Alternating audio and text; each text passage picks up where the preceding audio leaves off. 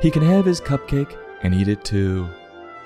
Welcome to another episode of This Goose is Cooked, where we review books intended for our future generations. Today's book, Little Elliot, Big City, by Mike Curato, published by Henry Holt and Company. Little Elliot, Big City discusses topical and hard-hitting issues that a stuffed animal elephant runs into while living his life in the big city. The issues he's dealing with prevent him from purchasing a cupcake he wanted. As he was walking home distressed one day, he runs into a mouse that changes his life forever. Will this unlikely pair overcome their problems together? Well, I hope you know city blocks, because we're going to navigate a big city. The story opens showing Little Elliot and explaining that this elephant was unique. Yeah, I can deduce that just from the picture. He's a little polka-dotted, walking, talking elephant, surrounded by human beings. He sticks out like a sore thumb. While Elliot loved the big city, his size presented him with many problems, such as he had to avoid being stepped on, or he had issues opening doors, and cabs couldn't see him, so they wouldn't stop. Poor guy couldn't catch a break. Being short does present its challenges. It could be worse, though.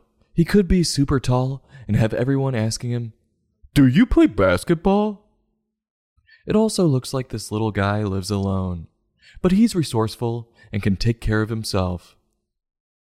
Moving on, apparently Elliot loved cupcakes, and, quote, one day Elliot tried to buy a cupcake, but no one noticed him, end quote. And you can see two women making a transaction over him, like tall chicks ordering over a guy at a bar. No way they didn't notice him. They were just being assholes and only thinking about themselves, just ignoring him because he offered them nothing. Stopping and helping Elliot would be too hard. I mean, what do they get out of it? And you can see Elliot distraught walking home through the park. But then it just so happens that he comes across a creature even smaller than he is. A mouse. It turns out the mouse had an even bigger problem than Elliot. He was starving and couldn't reach the food above him. So Elliot decides he's going to help get the trash can pizza the mouse so desperately needed. Is that really helping? Why not find him some food that, I don't know, wasn't half-eaten and rotting in a trash can? Well, Elliot's so-called assistance worked to great success and made Elliot very happy. Helping people will do that. And guess what? On top of that, Elliot got something out of it too. He returned to the bakery, and with the mouse at the very end of his trunk, the two of them were tall enough to be seen by the lady at the counter. And, quote, Elliot finally got his cupcake, end quote. Tall enough, my ass. She saw him the first time. How the hell do you not see a walking, talking stuffed elephant? It's a little out of place, don't you think? If I were Elliot, I would sue that lady for discrimination.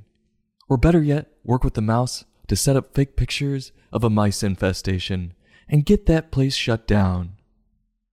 And the story comes to a close with these two hanging out and chilling at Elliot's place.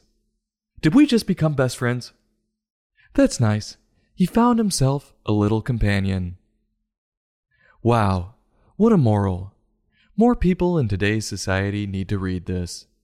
It informs the reader to remember there is always someone worse off than you.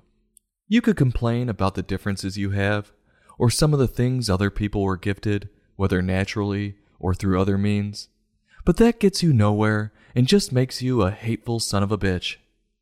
Go out and help others. It benefits everyone. And hey, you might even get something out of it, or make a few friends in the process. Mike's writing was just the way I like it. It was succinct while managing to touch on some complex and topical issues. His illustrations were like art, and depicting Elliot as a unique elephant in a human's world gave the character more prominence. What a snappy and thoughtful read. So on a scale from 1 to 5, I'm going to give this book a 3.8. I'll have a heapin' helpin' and several more servings, but there's still going to be a little meat left on the bone. This goose is cooked. Join us next time for another in-depth book review.